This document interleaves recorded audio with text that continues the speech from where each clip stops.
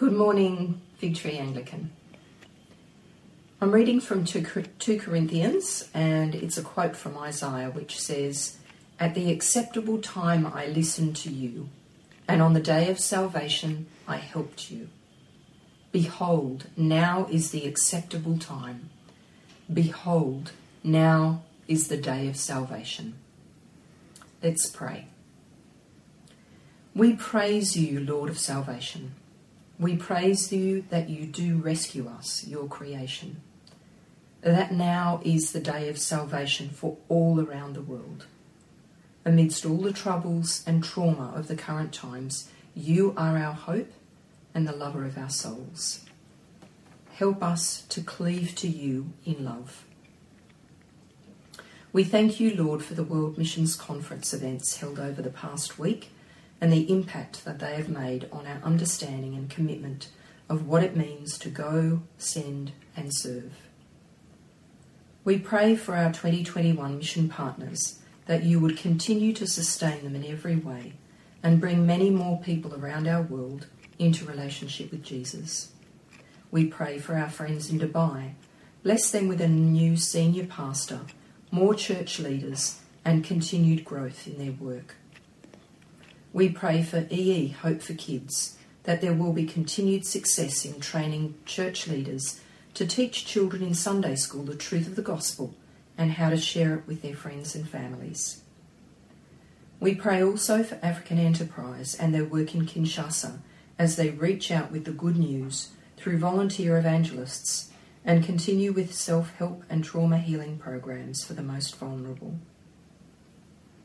We pray for those studying and working at Nangalinya Bible College in Bible translation. May their work bring revival in the souls of many Aboriginal people throughout Australia as they read about Jesus in their own language. We pray also for the work of Moklam, teaching the word to so many in the Spanish-speaking world in Latin America. And we also pray, Lord, for the McGraths working in the Bush Church Aid Society in Jindabyne. May they have wisdom and insight to know how best to reach the local population there. We pray that as a church community, the World Missions Conference would have encouraged and challenged us to be generous in financial support of gospel ministry worldwide and faithful in prayer for our mission partners. We also pray that out of our church community you would continue to raise up and send willing members to go and serve you around the world. We pray too, Lord, that you will be reaching your hand of healing, comfort, mercy and justice in the many difficult situations which have arisen recently. For the worsening COVID situation in Australia and elsewhere in the world, the earthquake in Haiti, the floods in Turkey and Europe and the bushfires all around the Mediterranean and America. May you heal those who are ill or have been hurt. Comfort those who have lost loved ones or properties. Strengthen those who are on the front line and bring wisdom to those who govern. And for the situation in Afghanistan, we pray for the safety of those who are at risk because they have helped the Allied forces. For women and children who are vulnerable and may face increasing oppression, and safety for those who are from minority and persecuted ethnic groups. Please let your hand stay the violence that was previously part of this regime. Lord, we pray for your loving grace upon our church here at Fig Tree. Thank you for the offertory given, and may it be used faithfully and wisely. May you bless us with a senior minister who will lead this congregation out of this challenging time and into the future. And may you help us to continue on the path of being faithful, adventurous and compassionate. Amen. This week we've witnessed the overthrow of the government in Afghanistan and the assumption of power by the Taliban. There have been scenes of terrible desperation and chaos. Afghan people, including many who've come to Australia as refugees, are in great distress. We've heard the voices, especially of women who are afraid and uncertain of what their future holds. Australia has been involved for 20 years in the effort to establish stable and peaceful life in Afghanistan. We know too that Christians have been serving in aid and development, in health and education, and in seeing the Lord's church built. For the families of the 41 soldiers who gave their lives in Afghanistan, and for soldiers who returned from there, bearing the scars of war, and their families, these have been days of anger, grief and disbelief. Australian forces at the moment are seeking to evacuate Australians from Kabul, as well as Afghans who were essential in the effort of Australian troops. In Psalms we read, "The Lord comes to judge the earth. He will judge the world with righteousness and the peoples with equity. The Lord reigns. Let the peoples tremble. The Lord is near to the broken-hearted and saves the crushed in spirit. The Lord redeems his servants. None who take refuge in him will be condemned." Let us pray. Almighty God, Creator and Preserver of our world, we pray today for peace. Have mercy on our broken and divided world, and banish the spirit that makes for war. We ask that leaders of nations and governments will pursue freedom, justice, and the welfare of all people. We pray especially for all affected by the escalating turmoil and tragic events in Afghanistan. Help the leaders of nations to protect the vulnerable and to establish justice and peace. Restrain the forces of evil and protect men, and especially women and children, from Taliban forces. We also pray for Christian brothers and sisters in Afghanistan. Preserve their lives and strengthen their witness in this land of deep spiritual darkness and despair. We pray for Afghan refugees who have made Australia their home, and for those who are anxious about family in Afghanistan. Comfort them, we pray, and may they find hope and peace in their distress, in the knowledge of your Son, our Lord Jesus. And we pray, Father, for the veterans of our Defence Force who have served in Afghanistan and their families. Sustain these men and women who have served our country. May they receive the care and support they need at this time of disappointment and discouragement. Heavenly Father, in an uncertain world, please turn the hearts of all people to your Son, Jesus Christ our Lord, and to the peace that passes all understanding. We ask these things in Jesus' name. Amen. Thank you for praying. Good morning, church. The reading today is from 2 Timothy chapter 4, verses 5 to 8. Join me as I read God's word. But you, keep your head in all situations, endure hardship, do the work of an evangelist, discharge all the duties of your ministry. For I am already being poured out like a drink offering, and the time for my departure is near. I have fought the good fight, I have finished the race, I have kept the faith. Now there is in store for me the crown of righteousness, which the Lord, the righteous judge, will award me on that day, and not only to me, but also to all who have longed for his appearing.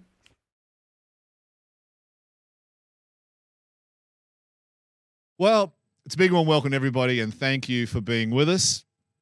And I'm going to pray, and I'm going to bring a message, because we need to get back into the swing of things. It's been 7 weeks now that we've been essentially doing devotions in this style. But the reality is we are going to be coming out of lockdown. Let's believe it's sometime before Jesus comes back that we'll be coming out of lockdown. So we need to start to move towards that.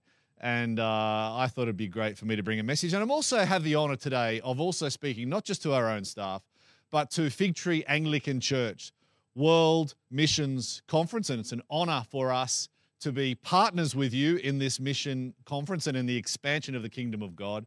It's also an incredible honour for me to be able to bring the word to you this morning, as it is for us to have you as long-term partners with Bible Society on Bible missions. So I hope this message ministers and brings life to you this morning. So Lord, we commit this time to you. We commit our message. We commit our hearts and minds to you. I commit this message to you, Lord. I pray that Holy Spirit, you'll do what only you can do, and that is to take words that come out of my mouth. I'm just a normal, everyday person. But you can take your word in my mouth and make it apply to people in their situations and their circumstances and their everyday real world lives. I thank you for this. And Holy Spirit, we're so dependent on you and give you all the glory, Lord, in Jesus' name. Amen. The title of my message this morning is Margaret Finlay, My Scripture Teacher.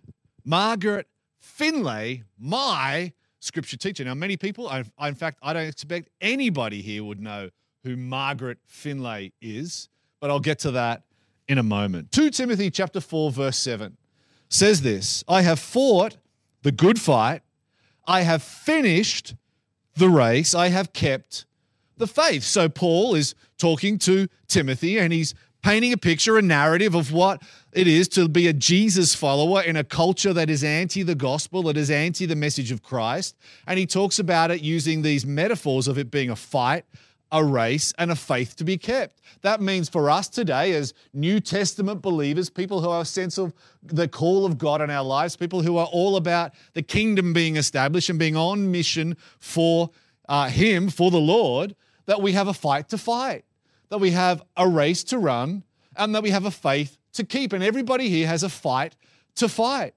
And right now, in terms of where you're at, whether you're in a local church or you're on a staff team or whether you're in a missions endeavor, whatever you're doing, whether you're part of our team here at Bible Society, you've got to fight to fight. You've got to fight for your faith. You've got to fight for your health. You've got to fight for the gospel. We've got to fight for marriages and families. We've got to fight. And we as believers should never, ever actually really be surprised when things come against us or when we're buffeted by opposition and things come against us because of the kingdom, because we are called to fight a fight. We've got to fight as believers. The second thing is we've got a race to run. Everybody here has a race to run. God designed you in a certain way. He built gifting and capacity inside of you to make a contribution. He has put his spirit on you and in you, and you have a race to run, a mission to accomplish, a contribution to make. And that's going to require endurance. That's about long-term thinking. That's about generations. And that's about having a missional impact in Australia and around the world to expand the kingdom of God. And we've got a faith to keep. We've got a faith to keep in a culture that is changing, in a culture that is antagonistic towards the gospel. We've got a faith to keep that is something that's powerful and precious to us, and we've got to keep that faith until the end. And so Paul talks about following Jesus and serving him in terms of a fight to fight, a race to run, and a faith to keep.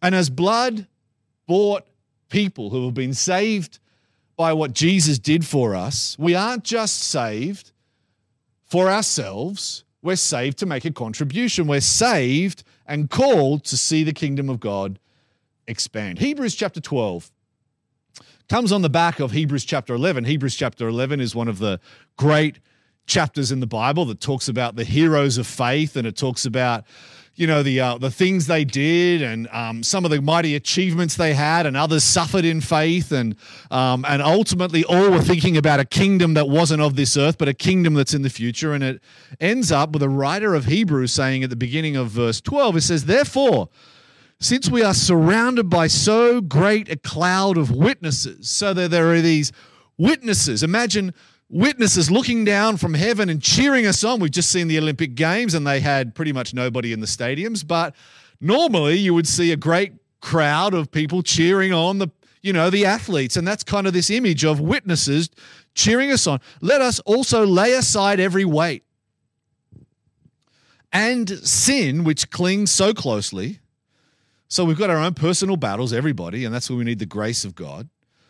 "And let us run with endurance the race that is set before us, looking to Jesus, the founder and perfecter of our faith, who for the joy that was set before him endured the cross, despising the shame that comes with being a Christ follower." Jesus despised that. There was shame put on Jesus. He despised that. And to despise is to say it has no value, it has no worth, and is seated right now at the right hand of the throne of God. "Consider him who endured from sinners such hostility against himself, so that you may not grow weary or faint-hearted in your struggle against sin. You have not yet resisted to the shedding of your blood. So you can see very similar language between 2 Timothy 4:7, which is a fight to fight, there's a race to run, there's a faith to keep, and then here in Hebrews chapter 12, Paul talks about laying aside every weight, fighting against sin, clinging to Jesus, enduring the cross, and despising the shame because there is a great prize set before us. Well, that all sounds fantastic. And it is fantastic, and it is true, and it is real. But what does it mean for us in our everyday real lives? You know, when I went to school, my mum, she told me, if they ask you what church you go to, write down on the piece of paper, capital C, small o, capital E. It stands for Church of England. So I went, okay, capital C, small o, capital E. And when it came to school and they said, what church or what religion are you? I said, COE. And they said, okay, Church of England. Ironically, I don't exactly know why mums did that, because we grew up in a home where we didn't go to the Church of England. In fact, we didn't go to any church. Mum and dad were pretty much agnostics or atheists. And I grew up in a home, we never went to church at all. But when it came to school, I was told, you're the COE, you're the Church of England. So I put my name down on the form, or tick the box, whatever it was. And then in 1980, when I was in 4th grade, I was 10 years old, we all got stood up in class and we said, we're going to go to an assembly. Now, I used to like assemblies because sometimes I would find the classroom boring and the teacher would be talking about whatever, and I was a 10-year-old kid and I was bored and distracted, and so it was what it was. So it was assembly time, so we all get in our little lines and we walk up to the school hall, and it was the Borkham Hills Public School Hall. It was 1980, and I went to the COE scripture class. And I remember sitting there. I didn't know much. I didn't go to church. All I knew was I was sitting in the school hall. It was scripture. And this lady started talking about these 5 colors. She said, this is black for sin. Red, which represents the blood of Jesus. White, which means you've been washed clean from your sin. Green, everything is new. And gold talks about heaven and eternity. And I went home that night as a 10-year-old kid, laid on my bed and prayed a prayer, and had this overwhelming sense as I prayed to Jesus of being literally just like washed white, like paint was going down the inside of my soul, white paint. I remember just feeling this sense of like, what was that? What was that? And it was, I believe, a salvation moment for me. And it was a scripture teacher that did that sowed that seed into a young child's heart. Fast forward 20 years. Hang on a second. I'm taking off my jacket. I'm hot here. Fast forward 20 years. I was a young pastor. I'd just left the corporate world. I'd taken a 55% pay cut. I'd gone to work started in the pastoral ministry, serving God full-time in the ministry. I was, my job at the time was the assistant thingamabob for the small groups. That was my title. Very high and lofty. And so I was there and I was working with the adult small groups in our church at the time, and went along to this small group and met this lady whose name was Margaret Finlay. And she got to asking me how I heard about the gospel, and I got to telling her my story, only to find out that in 1980 at Borkham Hills Public School Hall, Margaret Finlay was the scripture teacher who was there that year sharing the gospel, faithfully serving God and making a difference in people's lives. And 20 years later, to be able to have that moment, that God enabled me to have a moment that I connected with somebody who maybe in the world's eyes wasn't powerful, wasn't wealthy, maybe didn't have all this political power, but was faithfully serving God and on mission to expand the kingdom of God and make a difference. And I just want to make a shout out to Margaret Finlay, who the reality is she'll never see this message, but it's those people. All of us have those Margaret Finlays in our lives, and all of us can be the Margaret Finlays in other people's lives to make a difference. It doesn't have to be prominent. It doesn't have to be significant in the sense of, public, but it can be quietly making a difference to expand the kingdom of God in other people's lives. Psalm chapter 5 is a powerful psalm. It's not a long psalm, and I'm just going to quickly read it, then pull out 4 simple thoughts that can help us all as we want to consider what it means for us to be people who are on mission for God and people who are committed to expanding his kingdom, which means we're up for the fight, we're in the race, and we're keeping our faith. Psalm chapter 5 says, "Give ear to my words, O Lord, consider my groaning. Give attention to the sound of my cry, my King and my God, for to you do I pray. O Lord, in the morning you hear my voice." We just heard Emily talk about the power of, devotions and making sure she's spending time on the Word. In the morning I prepare a sacrifice and a watch. And that's a good reminder for all of us in the middle of lockdowns, not to climb out of bed and still be in our tracky dacks at 3 p.m. in the afternoon if we're working from home, but to be making sure we're keeping some of those healthy disciplines to keep ourselves healthy. "For you are not a God who delights in wickedness. Evil may not dwell with you. The boastful shall not stand before your eyes. You hate all evildoers." I don't think God hates people, but he hates evil. "You destroy those who speak lies. The Lord abhors the bloodthirsty and deceitful person. But through the abundance of your steadfast love, I will enter your house. I will bow down toward your holy temple in fear of you. Lead me in your righteousness. Because of my enemies, make your way straight before me." In other words, when enemies are coming against me, when things are coming against me, make a clear way in front of me, Lord. "Lead me in your righteousness," he says, "for there is no truth in their mouths." He says, "Make them bear their guilt, but let all who take refuge in you rejoice. Let them ever sing for joy and spread your protection over them." Spread your protection over your people, Lord, that those who love your name may exult in you. "For you bless the righteous, O Lord. You cover them with favor as with a shield." The Lord blesses the righteous, and we're not righteous in our own strength. We're righteous because of what Jesus has done for us. But can you imagine or picture the image of a shield resting over you? And that's the favor of God and his protection sitting over you. And here's the main idea. As a Jesus follower, I need to stay focused on the mission that he has for me to expand his kingdom. God has given me something to do. And what that means is I'm up for the fight, I'm focused on my race, and I'm enduring with my faith. 4 things. Number 1, stop trying to control what you can't. Stop trying to control what you can't control. The psalmist here says, "Give ear to my words, consider my groaning, give attention." He's saying, I'm praying out to you, Lord. There's this image of this dependency on God. There's this image that I'm not actually in control of my life. And if this pandemic has proven anything to all the control freaks out there, like me, it's that we're not in control of our lives. We have very little control over what's going on. God is ultimately in control. We can trust him. Our lives are in his hands. We know that. But sometimes it's good to have situations happen that remind us that we have to be utterly dependent on him. And there's a temptation to want to control things. When I was a young kid, my next door neighbor, I used to go over their house and play with their kids and jump on their trampoline, and they were friends with the next door neighbor's kids. And they had this pressure cooker pot, and it was one of those old school pressure cooker pots, and you would bolt down the lid, and you would put all this water in there, and then you would put whatever you were pressure cooking, whatever the food was, and you would put it on the stove, and you would get it really, really hot. The idea it would build up all this steam. And it would get really, really hot. You would cook it for several hours, and you'd have this pressure cooked food.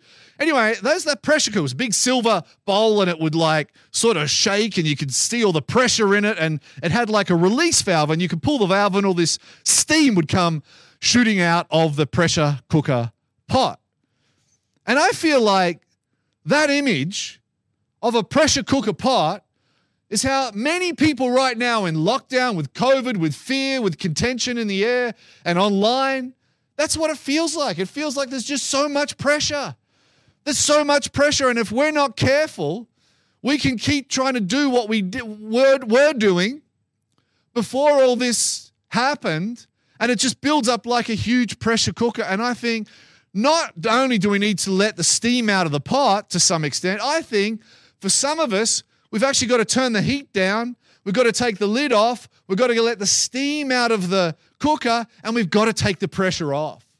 We've got to take the pressure off ourselves. And for some people, the goal isn't necessarily right now to be as productive as I once was.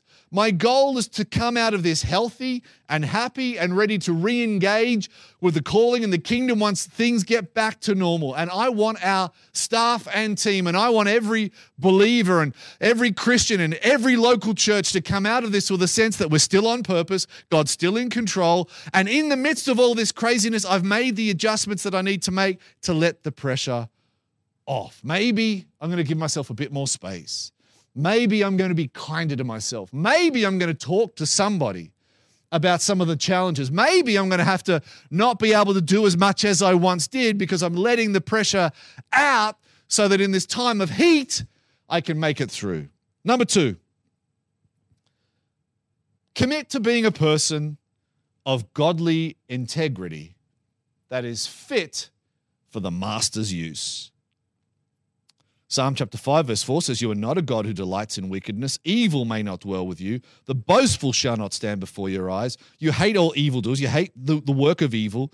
You destroy those who speak lies. The Lord abhors the bloodthirsty and deceitful person." So it paints this very negative image of what happens when, of God's view really of evil and what can be in, human hearts. And we know as believers that sin is a part of humanity, and we know that we all need to be redeemed. So we're not judging anybody. We're not condemning anybody. What we're doing is making a distinction between those who are Jesus followers and the commitment that they have in their hearts to be people of righteousness and people of godliness and integrity versus those who aren't Jesus followers.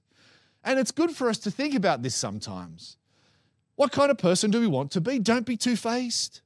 Don't be the kind of person, when you talk about the word integrity, and I've said this before, one of the definitions or the word pictures of integrity is if you think structural integrity, think civil engineer or mechanical engineer, think a huge big building like what I'm standing in right now, it has structural integrity. That means that the footings are structurally, they have integrity. There's no fault, there's no crack. The steel beams aren't twisted.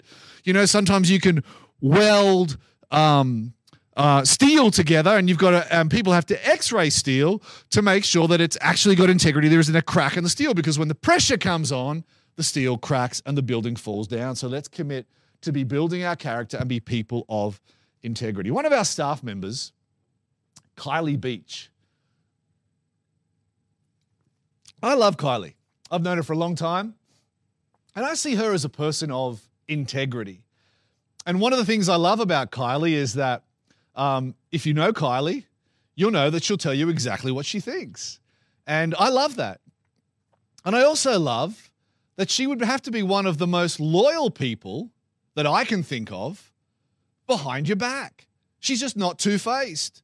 She'll tell you what she thinks to your face, but I know that she's the kind of person that doesn't say things about people behind their back without saying it to their face. And I think that is a really admirable quality. And that kind of loyalty is so precious and so rare. And I just think in that area, she's a great example for people that we can be people of integrity, that we can be people that let our yes be yes and our no be no, and be committed to being people of integrity, because then when the pressure comes, we can handle the heat. Number 3, humility. Humility makes a way. Verse 8 says, "Lead me, O Lord, in your righteousness." Lead me in your righteousness. In other words, Lord, I don't know all the answers. I need to keep a humility. I need to keep an open mind. I need to understand that, having all these plans and all these dreams and desires, they're all absolutely fantastic. But you need to know that God is not in the business of making your dreams come true. He's in the business of making his word and his purpose come true. And the more we can align ourselves with his actions and his kingdom and where he's moving, then the more we can be in tune with what he's blessing, and we can get in the flow of the expansion of his kingdom. I heard someone say this once, and I think it's really true. It says, "You're not as bad as your critics say you are, and you're not as good as your supporters say you are." You're not as bad as your critics say you are. In fact, I don't like criticism, but I listen to it because I'm listening to what, critics and enemies, so to speak, I mean, not that we've got all these enemies, but, critics are saying, because we can learn from that. We can see things from a different perspective. I don't agree with them necessarily, but I do listen. But you're also not as good as your supporters say you are. And sometimes we can surround ourselves with people who are just always telling us, oh, how wonderful everything is and how fantastic everything is. And the reality is it might not be that wonderful. We've got to keep a balance in our thinking. And I think keeping a humbleness about looking to the Lord, about listening to the Lord, about keeping a humility in terms of our capacity and where we're at and what we need to do, and keeping big dreams in front of us for kingdom expansion is all just so powerful, and humility will make a way. And the final thought is this: please, please, please, let's not be sideline critics. Let's not be sideline critics. Psalm 5 verse 9 says, there is no truth in their mouth. There is no truth in their mouth. There is no truth in their mouth. And that's the challenge with criticism and critics. As I said, I listen to them. I don't necessarily agree with them because I understand that often there is no truth in their mouth. Often it's spin, often it's perspective, and often it's driven by agendas and hate and whatever else. But we've also got to understand that our perspective isn't always correct, just as their perspective isn't always correct. And we've got to keep looking to the Lord for truth.